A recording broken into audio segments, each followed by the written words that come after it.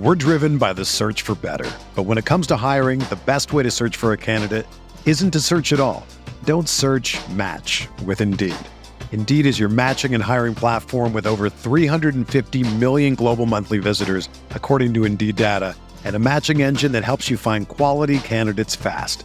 Ditch the busy work. Use Indeed for scheduling, screening, and messaging so you can connect with candidates faster. Leveraging over 140 million qualifications and preferences every day, Indeed's matching engine is constantly learning from your preferences, so the more you use Indeed, the better it gets. Join more than 3.5 million businesses worldwide that use Indeed to hire great talent fast. And listeners of this show will get a $75 sponsored job credit to get your jobs more visibility at Indeed.com/Blue Wire. Just go to Indeed.com/Blue Wire right now and support our show by saying that you heard about Indeed on this podcast. That's Indeed.com/Blue Wire. Terms and conditions apply. Need to hire? You need Indeed. My nachos are just sitting cooling, and it's a very inappropriate food to eat during a podcast. Welcome to the True Faith podcast. Thanks for that, Si. Great intro. I'm Alex Hurst, joined by Simon Campbell, and for the first time in a little while, Andy Bollins. We've forgotten what you look like, Bollins. Could you describe yourself to the listeners? Bald. Yeah, that's the one. Bald. Well, it's a podcast dog, and I don't normally see what he looks like. I think we both know we'll have a couple of listeners, Si, who know very well what we'll look like. Read into that what you will. So, Newcastle, massive game coming up this weekend against Derby County. We've got absolutely loads to talk about today. Later on in the show, we'll have our Derby County fan, Paddy, who's a really, really good lad. I mean, everyone we've had on from the opposing teams has been spot on, and Paddy's no different, so that'll be at the end of the show. McLaren is discussed. Oh, right, lads. Rafa Benitez, post-match comments. Who wants to go? One of you. Sorry, you were more angry about this yesterday. It's like an angry bloke at the match. One of you. I thought you had some interesting comments on it, Dogger. I think me and Paul probably going to say the same thing that most are. That it's a worry. It's very no. And it kind of for the first time this season. And I'll go first. For the first time this season, and I get criticised a lot in other comments on my pieces on True Faith. I get criticised for loads of stuff, but specifically not wanting to ever criticise Benitez. And I'm really disappointed with him. And I love the bloke. People listening to this podcast know how much we love him, and you know everyone's bought back into Newcastle United. For some people, that's going to a couple of matches a season. For others, it's reinvesting in a season ticket. For some people, it's even just taking an interest. But for me and you lads, it's like, I think it's fair enough to say I don't think there's anyone else has bought back into the club as much as we have in terms of going to every single match, pretty much. Flags, which I'll talk about later. Quizzes. Just everything, and it's all because of him, and I'm so grateful for him. Even if it doesn't work out, to have this period that we've had, it's just been great. But I thought there was absolutely no need for him to do that after the match on Saturday, and I share his frustration. Like you lads say that you're worried. I'm worried as well, but I just thought, who did that help on Wednesday? How would it have taken that grievance public? Do anything but send the Newcastle United fan base into meltdown, which is what's happened. And I don't know. I just think I put a thread on the morning of Wednesday morning on TF Weekly Pod, and basically said that when me and you met him, we can say this now. We couldn't say it before because we were told to keep our mouth shut. Rightly so. He told us he wanted a central midfielder and a left winger. Told us that. He said, "Don't tell anyone," because obviously, if it gets out, we might not be able to buy players. But he spent about 20 minutes telling me why it was so difficult to do a deal in January, and that it was going to be a really hard month. And now he told us this in private, and things might have changed. For example, I don't think Pardew was still the manager. Andros Townsend wasn't on the table then, probably. I see, no one was linking him with him in early December. Whether it kind of come along with Pardew being sacked and falling out with Pardew at the end, and Allardyce not really being keen on him. So that might have changed everything. Now, if he's got a serious issue, Rafa Benitez got a serious issue with the way that he's been backed or not backed. keep it private. Who wins out of this? Who gains anything? Now, in the same breath, he's asking people to get behind the team even more, which I fully agree with, and we're going to talk about the atmosphere later on in the show. So yes, and I decided today with your help, Si and Bolland, that we're going to do flags on Saturday, because we're going to do whatever we can. I don't mind turning up an hour before the game early, an hour after the game with countless others, to try and sort the atmosphere out and get behind the team and follow his instructions. But the fact that he's made public is that he's so unhappy with his boss. I can't see how that benefits the club in any way. It's divisive, and even though I'm on his side, it's a warning shot to Mike Ashley, isn't it? Yeah, but tell him, Bolland, tell Lee Charnley, tell him why you do it in public. Well, because it's one of Rafa's major cards is that he has the fans in the palm of his hand, doesn't he? Like, if he comes out and he's frustrated, that's going to get fans frustrated, which puts pressure on people like Charnley and Ashley, doesn't it? Having it out there in the public domain, people are aware of it, and it's outing the two of them slightly, isn't it? I agree. Absolutely perfect. I agree. It's Rafa. It's a one-man who is bigger than the club, and he can take that fight to Ashley and Charnley and possibly win. And the other thing I would say is that, I'm sure Rafa doesn't respond to social media and stuff, but there's more and more sort of suggestion, and by local media as well, not just social media, that Rafa isn't in control, and maybe this was him saying, this had nothing to do with me, this fuck up, this is absolutely nothing, because he's starting to get a bit of criticism from our fans as well, and people say, no, he's just fallen into line, just like Pardew, just like McLaren. Rafa probably wants to make it perfectly clear that absolutely not, he's not. None of this is what he wants. I don't think no one's made any suggestions like that. You're right, some idiots have, but come on, I can't see him thinking he's fallen in line. Listen, I believe him, and it's true. Now, the problem I have as well is that the reports are that Newcastle. This isn't like he's come out and complained just about the fact that we haven't signed anyone. He's actually explicitly said he doesn't know why we've signed anyone. That's the most troubling part about it. If you just come out and be like, I am frustrated with not got anyone, but Charnley's explained to me why. The fact he's come out and gone, I don't know why we haven't signed anyone. One day removed from the end of the transfer window, and your manager doesn't know why you haven't signed anyone. That's scary, and it's more scary to Newcastle fans because there's previous to this administration, and when this story first broke, it's particularly dogs were there's nothing to it. This is ridiculous. And the first thing I said was, with Ashley, anything is possible. Dennis Wise, the other idiot, I can't remember his name now, who Victoria agents, right? Joe Kinnear will have him. And it's just it's troubling that there could be, because it's not beyond the realm of possibility, this could just be some sort of weird power play from Mike Ashley to show not even Rafa Benitez is bigger than me, I will control him as well. And it's a massive, massive concern, and it's an undertone that will always be there when Ashley's in charge. And I hope that it's not the case, but it's not the saying he doesn't know, and he's felt the need to come out publicly and say he doesn't know. I think there's some politics, and it's just troubling. It's just worrying. Very worrying. I agree with everything you say to a very large extent. But why? I just don't see why. When the same time when you're making a plea for home support, which you shouldn't have to make, but we'll talk about it later or very soon. Fair enough. You say. It was you before said, Si, that he is bigger than the club and all this kind of stuff. Well, he's got us. Realistically, he's got the fans. There's plenty of arseholes, but he's got 50,000 people turning up in the second division because of him. No one else.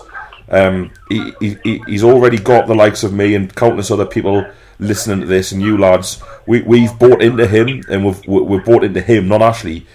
And fine, warning shots, fine, but it just makes it a little bit harder for me to go to Brighton away to do the things which I do with this knowledge out there. Well, and if he just say to sort things out. Say we'll get to the summer with Rafa in charge. We'll get it promoted. He meets Mike Ashley and Charnley and Carr, and they say, "Here's 60 million quid, Rafa. Do what you want." I'm not saying that's going to happen.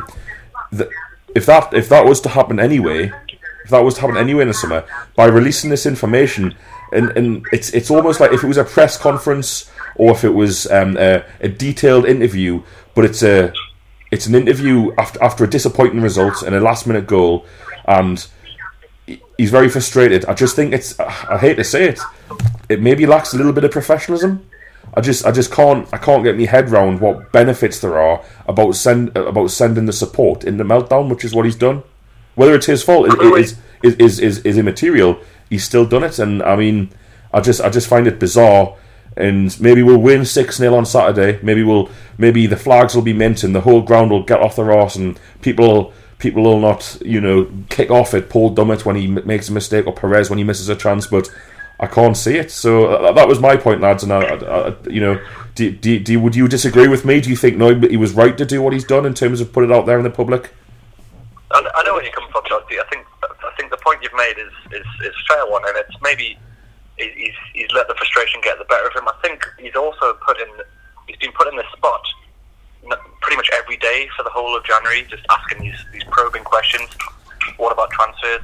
Are you getting what you want? Are you in charge? And maybe that's boiled over as well. The bit like they just kind of the need for the public to know exactly what his control is, exactly what his relationship is with the whole club and the transfers. Like that must annoy him so much. But unfortunately, I reckon the outcome of him saying what he said is more and more of these questions, because everyone's lapping it up. Not in a good way, but you've got to look at the reaction of the Chronicle's farcical. I mean, it's you try and speak to journalists who've been on this show, and look at what they put out in the public. And Luke Edwards put out on Tuesday night or Wednesday saying Rafa, and George Colkin the same. Someone tweeted them saying, any chance of Rafa leaving? And he went, he's majorly peed off, but we're nowhere near that. Anyone suggesting that is just troublemaking. And I thought, fair enough. This is before his comments yesterday, which I haven't really... Do you know what I mean? Rafa's comments yesterday aren't that much different to what those two journalists have said there. Would you think that's fair? He's majorly pissed off, but he's not going to leave. Now, he's come out and said what he said. And the Chronicle are now doing 5 articles an hour on the chances of him leaving. Mark Douglas, who is a friend of this podcast in one sense, and we hope to have him on one day, and he's a good bloke, and I enjoy most of his output, but he's given the chance for sensationalism when there was just no need, in my opinion. And if you want to play politics in public with Mike Ashley like that, I don't think there's any other winner, because it's Newcastle United who would lose and we would lose out and whatever. But I don't think it's positive. I think he's made a mistake, but time will tell. Like Rafa's perspective as well. Like he for his own career as well, was taking a massive gamble on this job.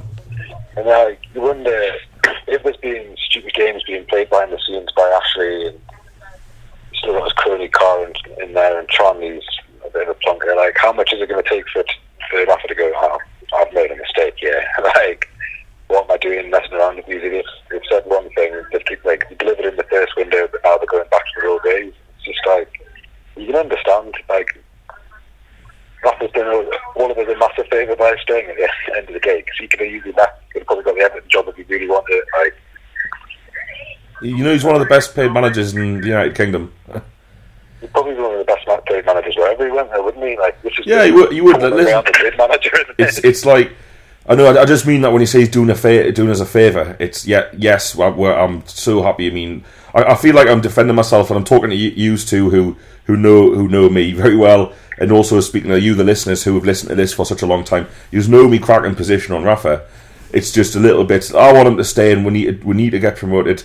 The club is bigger than Rafa Benitez, but on the other hand, it's really important that he stays. A lot of people would buy back out of United if he left.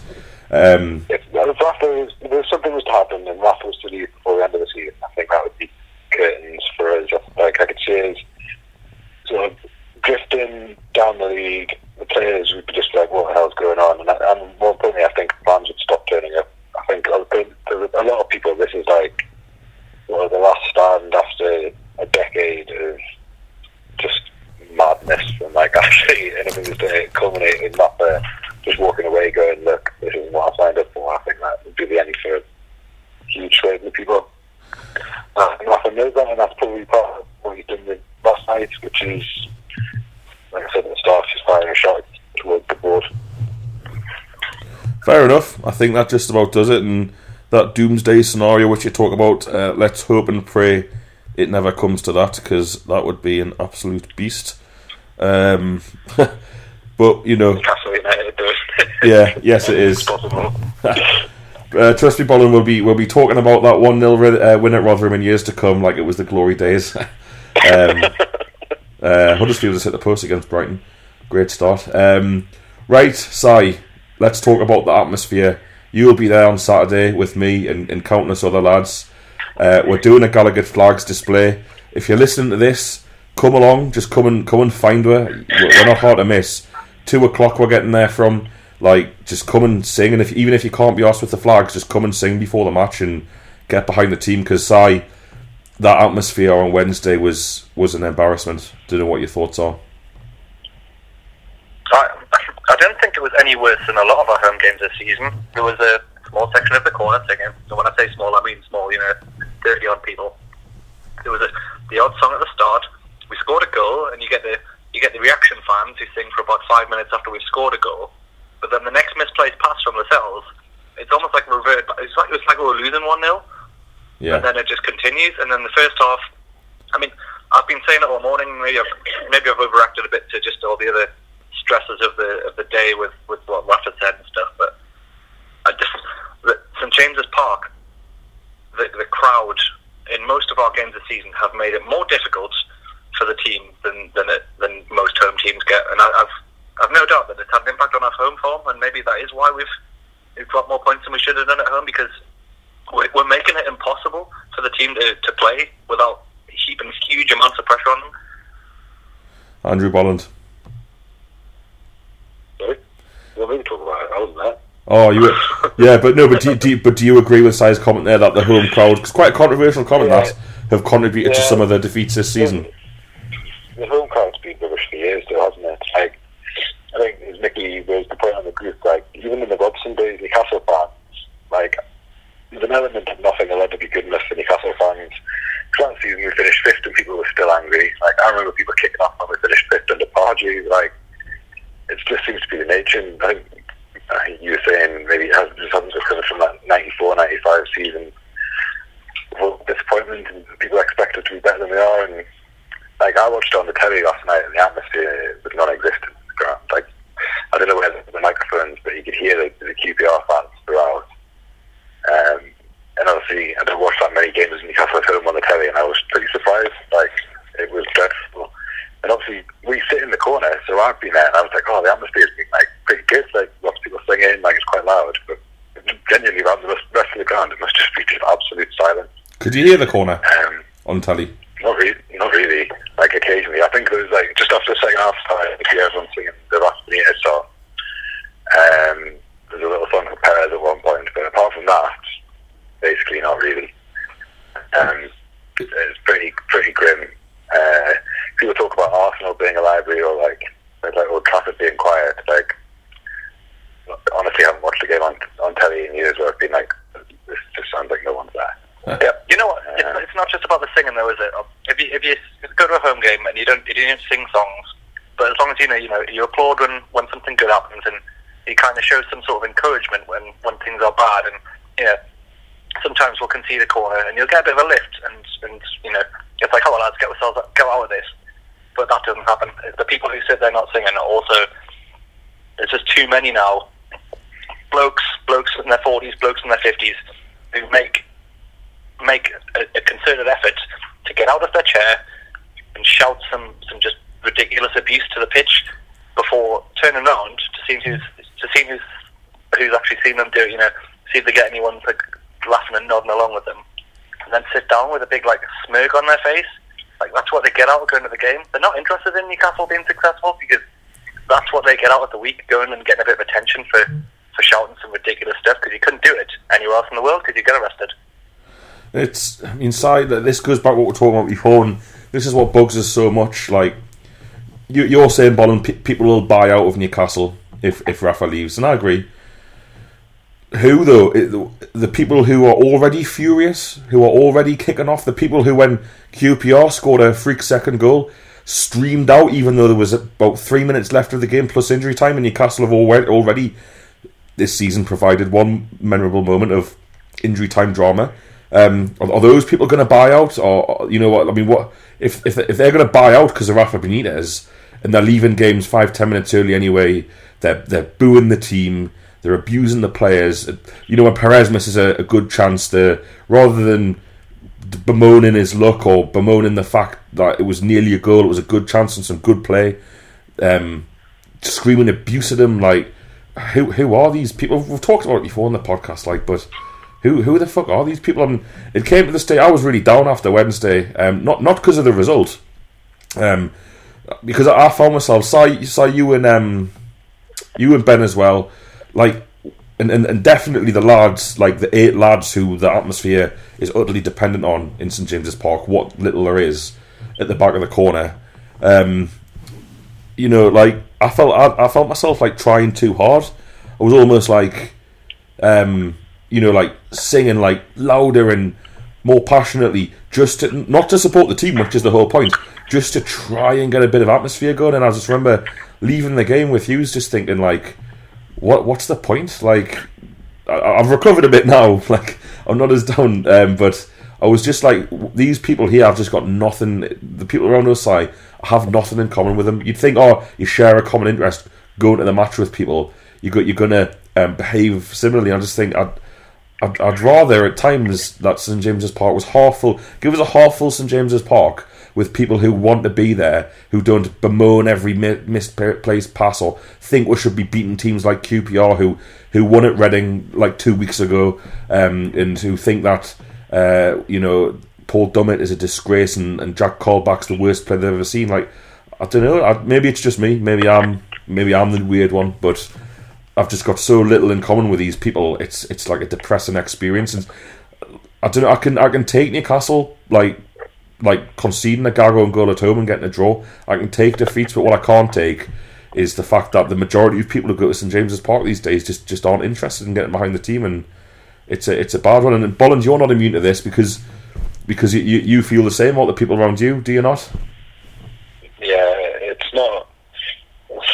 Well, I said to you, I've got to the point where I don't even really enjoy going anymore. Like at the start of the season, if we were playing midweek and I was down here in Liverpool working and I was missing the game, I'd genuinely be gutted about it. But these days, it's such a terrible experience going. I'm just like, don't mind watching it on the telly, to be honest. That's an awful thing to say, because we used to genuinely do our favourite thing to do, go to the match. I talked about it with you guys on the pod. You know, like, it was massive part of my life, and I think this season in particular, it's like the people around us have just done the absolute head in. I don't miss it. Like, just talking absolute bollocks as well. Just utter rubbish, getting on people's backs. There's no need to, like. It's ridiculous to think that the season that you make that revelation is the one that will got Rafa in charge. Yeah, it's a shame, isn't it? you want to pie it off now. But no, I know it. I think because of Rafa and because of what could be around the corner, it's more concerning than ever that the state of going to the match is how it is. And I think my point is more, Jim, like, you want to go to the match, and especially with Rafa being there, like, you really actively want to enjoy it. And with people around just like kicking off about stuff, like, yes, it's frustrating that Newcastle don't beat teams like QPR at home, but like the reaction to it's just on the kill. And I think part of that is I really wanted to enjoy it. There's so many people who are desperate to find like misery in what should be a really, really like happy. I sound like I'm on some sort of like councillor's chair at the minute, but like what should be a really, really happy season for everyone is just turning into a really miserable one because people just can't find the team at all, I suppose. It's a good point. It's a good point. It's like, and in Rafa's comments before, and like the atmosphere, and I mean, I heard me say on Oxford, but like, I just want to erase that experience from my memory. Blackburn as well, the abuse the team got at Blackburn, like this should, and it has been, like, go back and listen to the post Derby podcast, lads. Do you know what I mean? When we were in Derby, fun, you know, a bit of symmetry there. How buzzing we were. We were just so buzzing. We had a fucking fantastic day. Newcastle were mint. Rafa was in charge, and it's kind of been dragged down a little bit. But you know what? We'll be there on Saturday. An hour before the game in the Gallagher. There'll be about 15, 20 other lads there, all sound lads. Come and get behind the team. We'll be there. we'll have the quiz 24th of March. It was absolutely class last time. 24th of March, Friday night. Tickets are on sale now, £10 online from Eventbrite. They will sell out. It did last time, so make sure you come along. We'll all be there, obviously, and I think that just about does it on the atmosphere. But Christ, I really hope. Sorry, go on, Si. I think some of the negativity comes out of, and it sounds silly, and it doesn't justify the way some people go on, but this is kind of fear of if we don't succeed this season, and every time we've had this kind of turn. So when we finished fifth with Pardew, there was that like, well, what if we push on now? What could be if we invest properly now? And then when we didn't, everyone's kicking off, and what made them more angry was what could have been. And if you compare that to now, when we've got Rafa, and if things don't go well, we know what we're going to lose compared to what it could be. There's such a fear of not achieving that I think it makes people more nervous, it makes people more edgy, and it doesn't justify the ridiculous way that a lot... Yeah, I was going to say, nervous and edgy doesn't excuse you calling Paul Dummett a cunt because he miscontrols the ball. No, but I think it sort of explains a little bit the edgy atmosphere, and that contributes to it. Kind of feeds the nutters who do that, because they kind of feed on nervousness and edginess, and just kind of they know that they'll get a better reaction when the crowd's feeling like that. My concern as well is there's not, I mean, fair enough, it might be different in other parts of the ground, but there's not that many kids in St James's Park. Maybe it's because the family section's in level 7, and maybe they're all there, so that's like, that would be a logical explanation, but I don't see that many kids really at the match, very few. There's not even that many teenagers. I mean, I've got a young apprentice at work who I mentor, and he's got a season ticket in level 7, and he says that all the lads around him who are like 17 just Griffey away fans. So, there is some kids there doing all right, fair enough. But I was going to say, if you're a kid and you're going to the match, and you obviously going to the kid and going to the match is a special thing. You're looking to learn the words of the songs, and you want to see how other people react, and you see some, like the bloke behind us, like every single time Newcastle give the ball away, he's out of his seat to abuse the player who's committed the cardinal sin of passing the football in the wrong direction or to the wrong person. And I just think if you're a kid and because no one ever takes on these people, they might think that's normal. But we're going off topic. The future of Newcastle United support. I agree. I think this will influence people, and it's a big worry, because if more people get like this, we're done. We're fucked. So we've had a massive moan so far, dead negative podcast, and we've not even mentioned the football. Even for us, it's been quite special. Bolland, you weren't happy with the performance, were you? I believe on Wednesday. It was everything you've come to expect from Newcastle over the last couple of months. Score early and then do very, very little for the rest of the game, in all honesty. The first half was one of the worst performances I think I've seen all season. I'm going to go for. It was grim. At one point, I think QPR had 67% possession or something, and the commentator summed it up pretty well on the telly, which was that QPR were desperately trying to make something happen, and Newcastle players looked like they were just expecting it. And I feel like that summed it up pretty accurately. It was complacent by just about everybody on the pitch, and lethargic at times. I mean, you talk about the Cells. It's bad touch, but that sort of summed up like the way we were playing. It was just lackluster. It was a bit arrogant at times. Like, we just expected that we were going to turn this team over. As you rightly point out, this is a team that aren't the team that we beat 6-1 way back at the start of the season. This is a side that had been Reading recently, and I've raised this point to you before. You haven't liked it, but performances from Newcastle over a large portion of the season have been pretty grim, and this was another one. Yes, it was unfortunate that we conceded that goal in the last 3 minutes or whatever it was, but on balance, it was you could sort of feel like it was inevitable. I felt like it was inevitable watching it that we weren't going to come out of that game with 3 points, just because we hadn't played very well at all. To my mind, there's a few things here. Brighton are going to equalise. Yes, they have. Very lucky. Yeah, first half performance was as bad as I've seen in a while. I agree with you. There was a little bit of lethargic play, bit of arrogance from the likes of Shelby dicking about.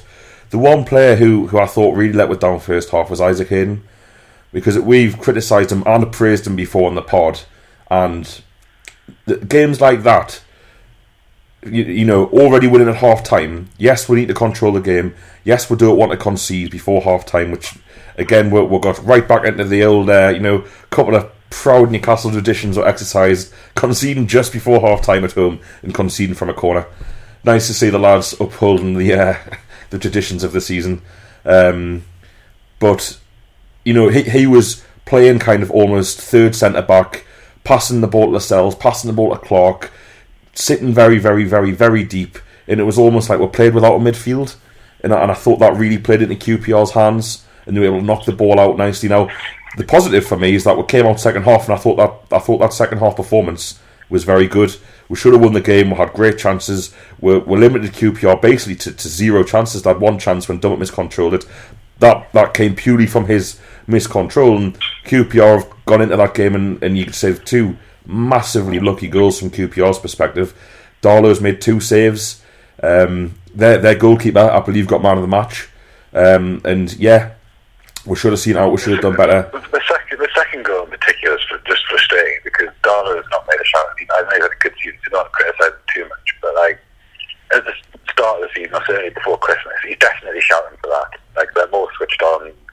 Yeah, but I think criticism of Darlow's harsh there. That's not a header, but that like Kieran Clark doesn't need to head it backwards. He's made the mistake. That's what I mean. Darlow's got a shout. Yeah, but Darlow's. I mean, yes, yeah. You know, Darlow shouting's not going to cause anything to go wrong, is it? So I can't complain. I just think. Maybe Clark doesn't head it up. Yeah, but the mistake is Clark's. Yeah, Darlow's contributed. Clark either leaves it or gets a proper header on it. what he does, like say Darlow doesn't shout but stays in his line. It would have been quite a surreal sight watching him catch that ball. It would have been strange. You can also criticise Shelby for not stopping that cross, although he's probably thinking, "Go on, mate, cross it." There's actually no one in the box. So up and down. Sari, I'll bring you in. Are you happy enough with Newcastle's second half performance, or do you think across the game we weren't good enough? I don't think we were good for the whole of the second half. I think we started better when we got the goal, and then we must remember that when you and I spoke to Rafa, and you put this to him, we seemed to score a goal, then ease off a bit, and he just shook his head at you as if to say that's not what we're going for. So and it just seems to, I don't know, it's just a natural thing to do as a footballer. Like you've got your goal, and it just seemed to like take the foot off the gas a little bit, and it happened again. And I think we started to get deeper and deeper, as you say, and then Hayden was coming back into the second half again. Shelby was picking the ball up off the defenders, and then Rafa made all the right changes, and he brought Sammy on, and we started to push them back a bit again, and it opened them up, and then we had 3 like excellent chances. Perez had 2 of them, then Gouffran was 1-on-1 with the keeper about 3 yards out and stuff. He forced a really good save, and like I don't see how you can not realise that was just an unlucky result. Rafa managed the game perfectly. We lost touch, we lost sight of it, we got it back, we lost sight of it again a bit, he made changes, we got it back, and then just a gag at the end. It was sort of typical. I tell you, like similar, Perez, right? Most inconsistent player on the pitch, and that's what Newcastle are from minute to minute. We're not capable of playing 90 minutes of good football. It doesn't seem. I don't remember watching Newcastle this season where we've been good and in control for the majority of the game. Well, not we've scored early and then sit off with them, but it's just inconsistent, wasn't it? It's just, yes, there was moments, but we weren't really dominating. And the other thing that's frustrating is we say we're unlucky, but if you look at someone like Brighton, that probably doesn't happen to them. It does happen to us, it happens to us too often. Maybe it's like it's a hard one, isn't it? Because Brighton, if they win tonight and it's 1-1 at the moment, they go 4 points ahead of her. It's only 4 points. We've seen how quickly that can change. We'll have them to play, and we're very good away from home. I'm not all doom and gloom. I think we'll have problems in midfield, and what what I like to see is improvements now, and I saw a much improved second half performance. And what impressed me about Rafa, I said to you at half time, I said left side again. First half, left side it's playing with 9 men plus Perez, so playing with 8 men, we'll just have nothing. So what does Rafa do? He switched Richie onto the right, didn't he? The left, and he was heavily involved. Got a goal from the left hand side, and I thought, and Gouffran came in the game as well. Gouffran came into the game on the right hand side with Yedlin, and then I thought it was a really wise tactical move to take Murphy off, not bring Mitrovic on, and play Gouffran down the middle. When that happened and Amiobi came on, that's when we created all our chances. So that was really good from Rafa, really good from the team, really positive. So I'm happy with that. Bolland, I agree with you though. We must start pressuring teams more at home. We'll laugh at people really who say should play 4-4-2. Perez is so bad, and I sang his name off the pitch the other night. I get called a hypocrite sometimes, bizarrely, by listeners. Just because I think he's bad doesn't mean I slag him off at the match. I support him, but he's so bad that you may as well play with 2 up front when Perez plays. He does so little else. He's so slow. He doesn't press very well. It's like a waste of a shirt. So it's easy for the opposition when Perez is in the team, and even if they're 1-0 down, they kind of know they don't really have to worry about him that much. He's not going to do anything. He's not going to get in the ball. He'll give you the ball back. Like, Rafa keeps picking up, and I know Diame's been away, and Diame might start on Saturday, and etc. But what do you think, lads? Where do you stand on the Perez debate, Bolland? Do you saw it on the telly? Just a frustrating character, because he saw towards the end what he can do. I know he didn't score, we had some good chances. And like I say, he's inconsistent from minute to minute. 1 minute he's doing something really good, the next minute he's just passing the ball out of play for no reason. It's frustrating watching him. I still feel like he might come good eventually. I just don't know whether it'll be in England. He seems like not having so much time on the ball. I like him, but I don't think he should be in the starting lineup. I actually thought, watching Gouffran play through the middle, whether that's 4-4-2, I think Gouffran would maybe be sort of a better option last night. He's a bit more similar to Gale in the stuff he's going to hassle defenders. I thought Murphy was pretty poor yesterday. He's not a great deal to do because he meant before, but that was a disappointing thing, wasn't it? We had Murphy up front, and he's a good header of the ball, and I don't think we put 1 cross in first half. Yeah. Yes, I mean, I got an interesting comment today. Someone asked us, do you think with Mbemba's return, I don't know if he's back yet, he's probably not back for Saturday, but do you think that in home games like that, Mbemba and Clark might be a better partnership based on the fact we need someone who can carry the ball out? What do you think of that, Si? I agree at home. It's not just about carrying the ball out, it's about moving it quickly. Yeah. When we try, which is the Rafa's very methodical way of playing football, it's, you challenge down the left. If you get nowhere, you switch the play as quickly as possible. So that's why you see Paul Dummett pass across the back so much. But that ball's got to hit Mbemba and then go straight to Yedlin. But yesterday we were so slow moving the ball around. It ends up back at Darlow because you can't get anywhere quick enough and there's no space to pass into. So I agree, Mbemba and Clark, who are both proven to be quite good with their feet and comfortable and happy to receive a pass, whereas I don't think Lascelles is. So I think at home it's worth a shot. Moving on to the game, Bolland, for Saturday.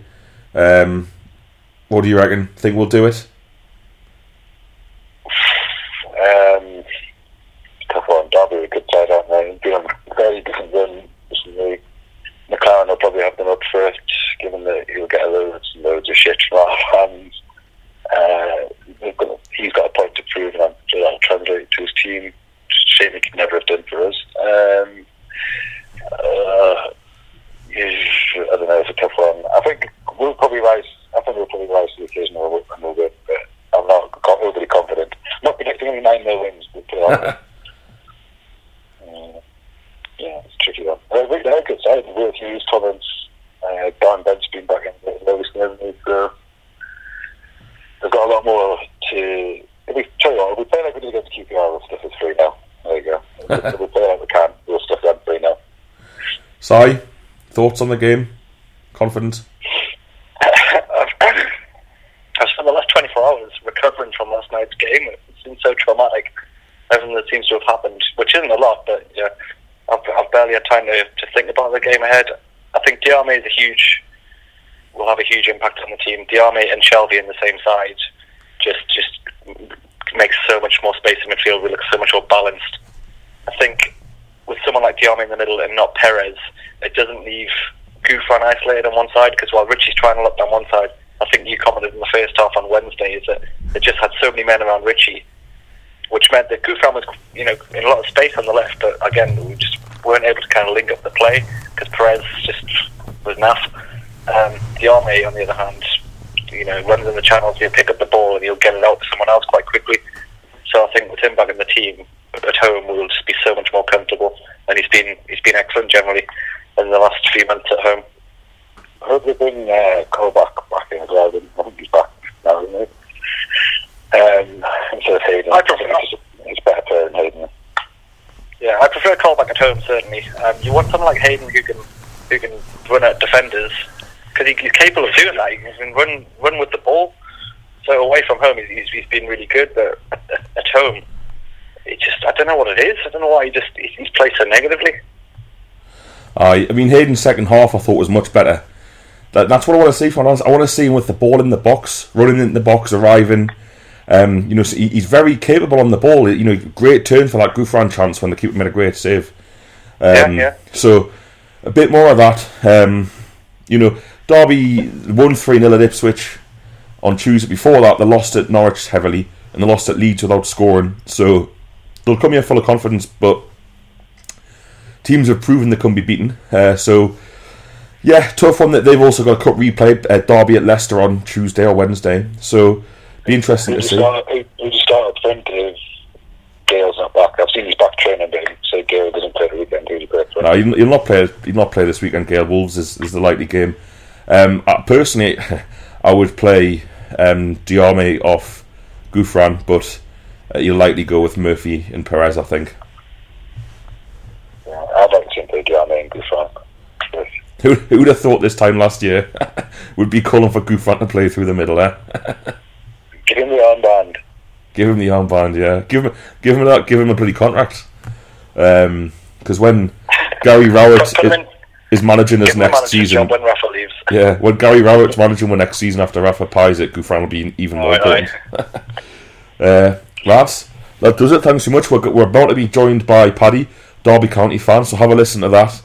Thanks to everyone who listens. Lot of new Twitter followers in the last week. It's funny what posting a video of loads of people fighting does for you.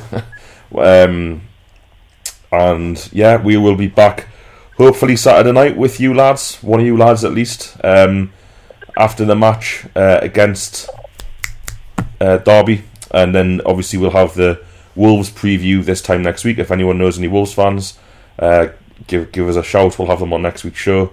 Thanks very much for listening, and thanks for your time, Bolland and Si. Welcomed now by Paddy, who is a Derby County fan. Thanks very much, Paddy, for joining us ahead of Newcastle United. Alex, no problem. Ahead of Newcastle United v Derby this weekend. Cracking result for you midweek at Ipswich. You were there. Good midweek trip to Suffolk, I take it? It was a delight, because it's only 4.5 hours behind the car, one sort of lane into Suffolk. There's about 3 accidents. It was sideways rain, but you can't beat that feeling when I nearly didn't get there in time. I left at 2 and still was struggling for kick-off. And it was miserable weather, and then you go 2-0 after 12 minutes, and the world's a beautiful place, and it was all worth it. But Ipswich were the worst side I've seen this season, and they're a great tip to get relegated because they haven't strengthened. They had the lowest league gate for 17 seasons. I mean, I don't think we're that unattractive a fixture. I'm pretty sure there's record levels of apathy. Like, if I looked at their Twitter stuff afterwards, people were just saying, they couldn't work out who they hated more. They hated Mick McCarthy or their owner Marcus Evans. If anyone gets a chance to look at the third goal that Derby scored midweek, and Mick McCarthy's side has never conceded a goal like that. Two centre halves are running into each other at the front post. Our right back Chris Baird has about 20 minutes to put the ball into the box. So it was great, and it's always nice. I mean, the game was 1 at half time, so it wasn't terribly stressful. But I don't think it's much of a barometer on how good we are at the moment, because we've had mixed form in January, to be honest. Yeah, I mean, talking about easy games, it's really interesting to talk to you about how far Derby have progressed since the start of the season. And we went to Derby live on TV. I went down my first time in Derby. Nice city. Had a really good weekend, and we won 2-0. It was one of those games that a few Derby fans afterwards were kind of saying to us, close game that, you know, you weren't that much better than us. And knowing Rafa Benitez's sides and how important control is, that Derby, even though like Derby played well and we scored a couple of goals, good goal by Gouffran, Derby were just never ever in that game, in my opinion. I completely agree. I disagree with their Derby fans. I came out feeling the exact opposite. I felt like that after the first goal, there was no way back into the game. And I think that probably summed up Nigel Pearson's time at Derby, really. Yeah, I wasn't just getting onto this to make you feel bad about the game. I was going to say something about that performance from Derby, to me as an outsider, it was like the players were trying.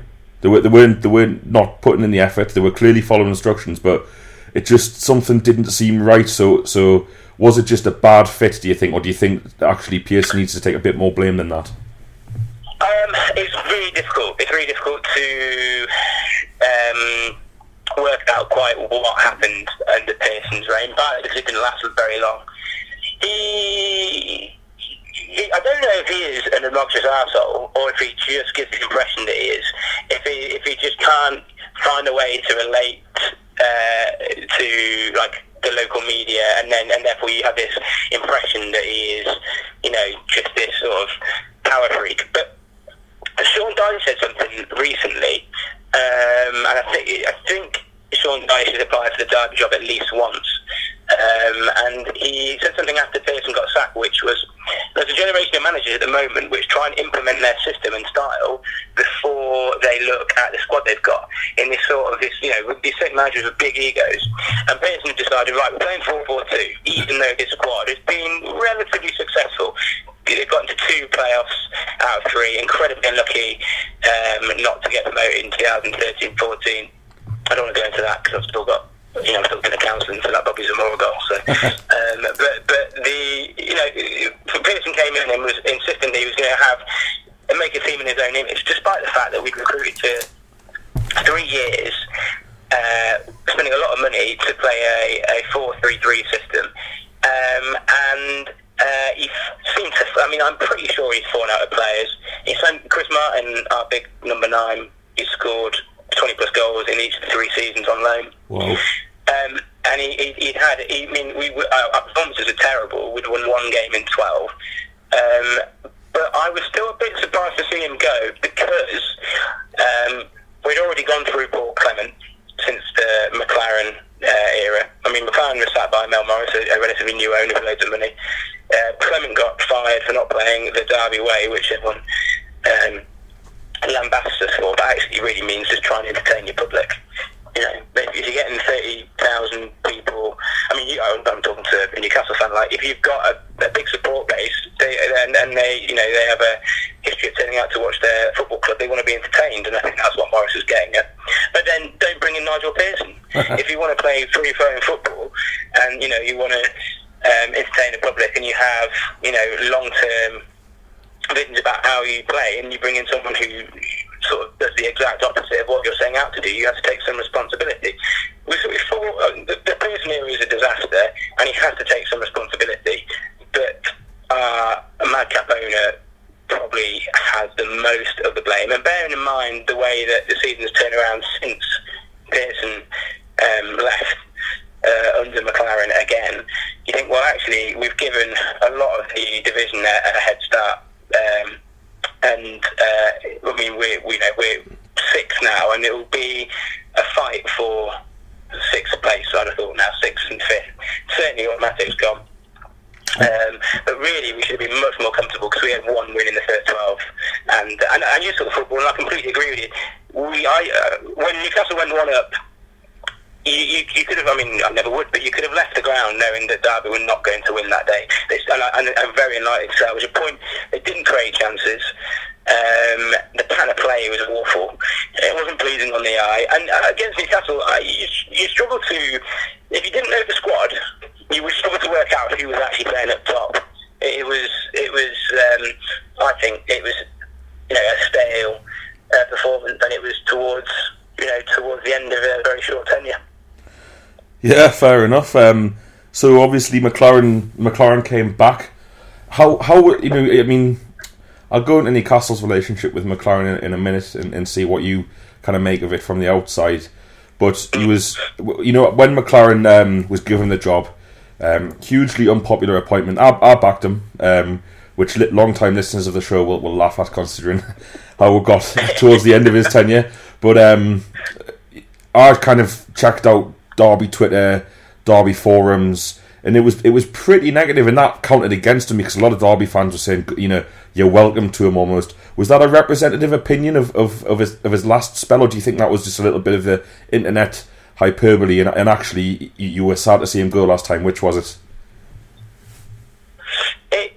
It was difficult, really. Steve McLaren, I mean, he was a coach 95 to 99, and when he left to Alex Ferguson's United, Derby's sort of Jim Smith era, which was some fantastic football in the top flight, started fading away. And then obviously he comes back after, how many years? Nigel Clough, 6 years of Nigel Clough? And Clough had been brought in as a name to appease the fans because we had no money. The American company bought us in 2007 and got pretty much wiped out by the crash, and then had to budget manage us for season on season. And they knew that with the second name Clough and the relationship obviously Brian and the football club, that the fans would give him as long as he needed.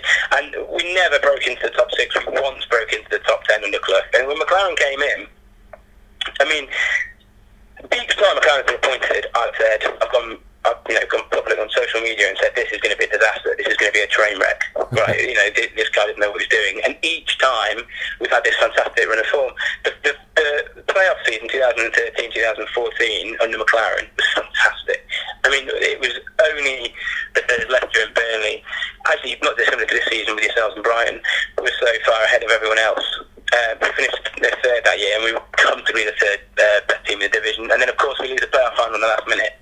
The following season, we start off pretty much where we left off, and it's really good football. Then we're filling the ground out, and we're winning games. We're top of the league on Boxing Day, and then Newcastle, whether they do it, whether it's just rumour or if someone at the club was put it out there that they were interested in Steve McLaren. The rumours started circulating, and McLaren kept using the phrase pure speculation. He wouldn't deny the rumours. Now, you have to remember that this is a guy whose career is pretty scattered. Like, he's done a good job at Middlesbrough, a good job at FC20, and that's pretty much it. Everywhere else has been, he's been a bit of a laughing stock, and he's an easy character to take the mick out of, you're thinking, well, okay, you've got a club here, which is probably the only club in the country with your connections to Derby that wouldn't have been completely against your appointment when you first arrived, and yet he wasn't able to find the loyalty in him to say, oh no, at the very least I'll stay to the end of the season and we'll see if we can get promoted. And from that point in January, we had the worst form. I think at one stage we had the worst form in certainly in the Football League, and I mean, it was an absolute train wreck. We just started conceding hilarious amounts of goals to poor sides. 3 at Millwall, who were getting relegated. 4 against Huddersfield, who had a poor season. And we fell out of the playoffs in the last game of the season when we only needed a draw against Reading, and we lost 3-0. And then you're thinking, well, where do we go from here? And Newcastle are still interested in him. I mean, he'd hardly won any games of football. By the time he left Newcastle, I think he must have won about 4 games in a calendar year. I was amazed they were still interested. And he comes back this time, and you're thinking, oh, this is ridiculous. The guy has had an absolute train wreck. Now you ruined our chance to get promoted. He practically relegated Newcastle. Why are we still giving him the time of day? And then and this is just how stupid, this is how ridiculous football is. He's had an absolute blinder again, and I cannot work it out. I cannot work out Steve McClaren one bit. I'm only waiting for someone in the Premier League to lose a plot to speculate about him coming in to take their job, and we'll completely cock it up again. But I'm sure we'll lose in the last minute at Wembley before that all happens. So, but I'd love to tell you, I'd love to give you a description of Steve McClaren and work out what makes him tick and how his relationship at Derby works. But I have no idea.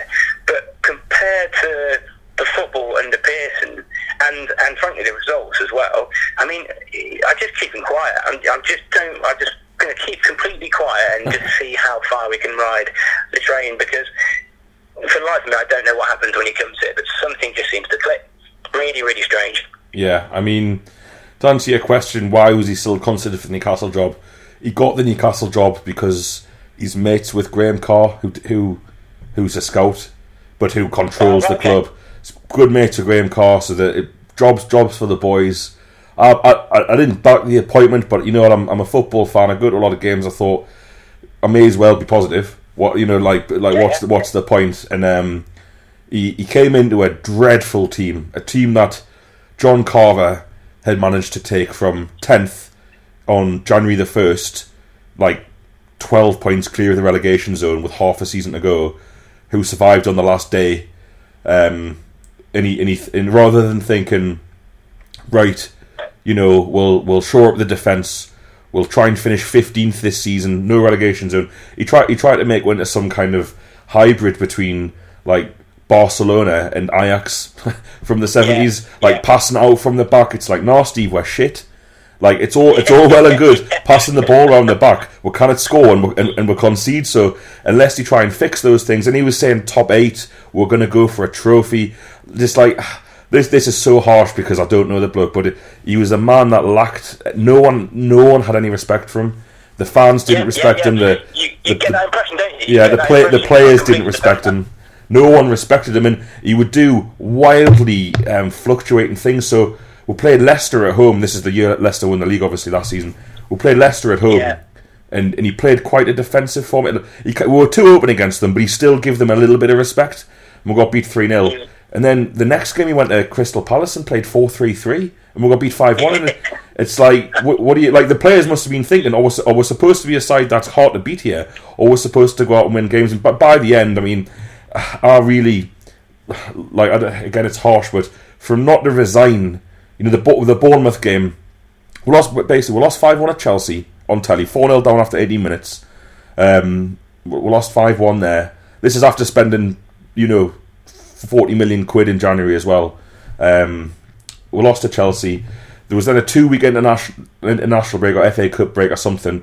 He should have been sacked. He took the players to Spain. They played a ridiculous friendly in Spain at his request. 2 players got injured. Colaccini got injured for the season, the club captain, playing this mental friendly in Spain, and we got beat at Stoke, and we played Bournemouth at home. I've never after left a game early in my life. I left that game at 2-0 down when I realised I didn't want the team to score, because I thought I need him sacked, and if we get back into this game, so I left at about 60 minutes, I think, which I've never done before, and hopefully I'll never do again. But that's how bad it got with McClaren. So I'm sure he's got a lot to prove this weekend himself. Well, I'd say I can't work it out. Each time he's come off bad records. He came off a bad record. First time around, he'd done badly at Wolfsburg and really badly at Forest, which and we beat him with, 2 years ago, but we beat him with 10 men, and I think that was the end for him. We went down 10 men 2 minutes ago in the biggest game of the season. They scored a penalty, they won the lap, and we beat them 2-1. And I remember I was at the game, and I remember looking at Steve McClaren on the pitch thinking, Christ, why do people keep employing him? And he had a terrible time at Wolfsburg, and he comes to Derby, and you're thinking it's going to be a disaster. And really, it was only a calendar year that it worked. It was halfway through 2013-14 and halfway through 14-15, and then the rest of that season was a complete disaster. And this time round, I thought, I cannot fathom why people think this is a good idea, but maybe he gets more respect at Derby than he does elsewhere. He brought in a few of the players the first time round.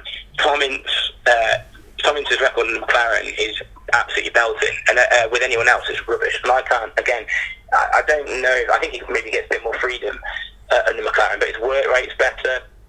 Will Hughes, who I think is probably as good as the hype. I mean, he had a serious knee injury last year. I think he might go on to big things. And I know people talk about him for years, but he's been playing in the first team since he was 17. And he seems to like him. He's just signed a new contract. So I think he probably has got respect to people at the club. I think there are certain clubs, you probably said the same about Newcastle.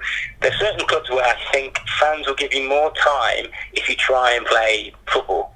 And I think Derby are one of those clubs, for no other reason than probably the Derby County is the main thing. I mean, this is Newcastle, but on a bigger scale, on a much bigger scale. But Derby is the biggest thing. Derby County is the biggest thing which happens in Derby, and they have a public which I think they demand entertaining football. We've been successful under managers who, Billy Davis played awful football and we got promoted, and we were singing his name.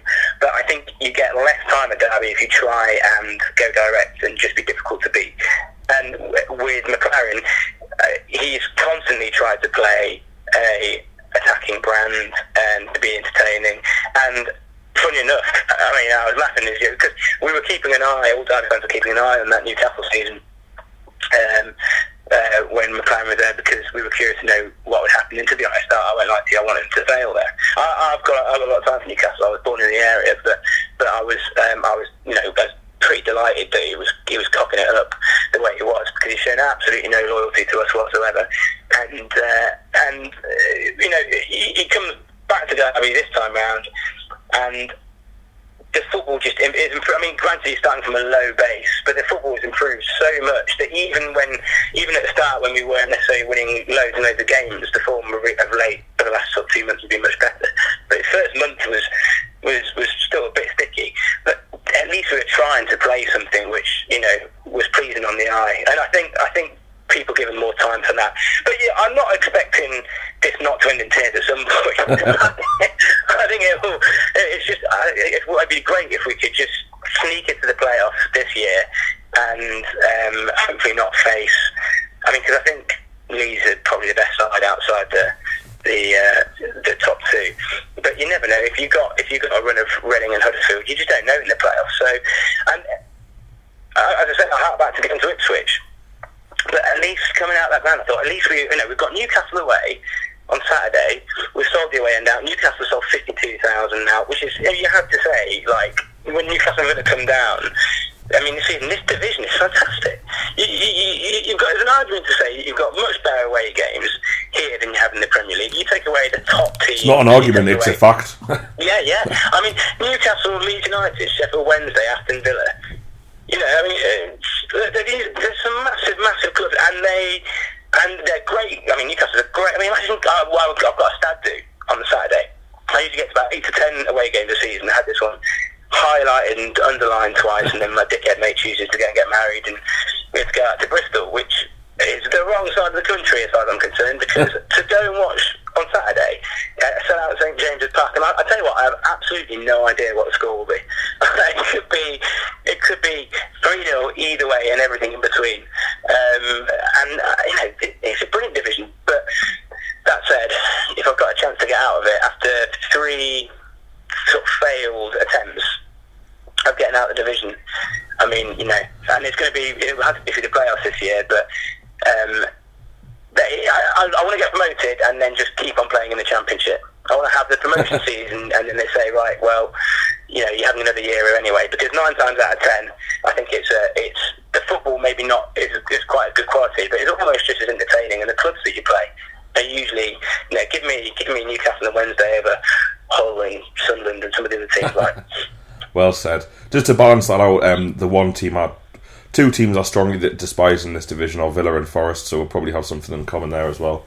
Well, I think that just about does it for today. I really appreciate you coming on, Paddy. All the best for the rest of the season after Saturday. You too. I hope after Saturday you keep on. It's you and Brighton now, isn't it? So it's just about who I think probably lives the Championship at the end of the season. But best of luck after Saturday.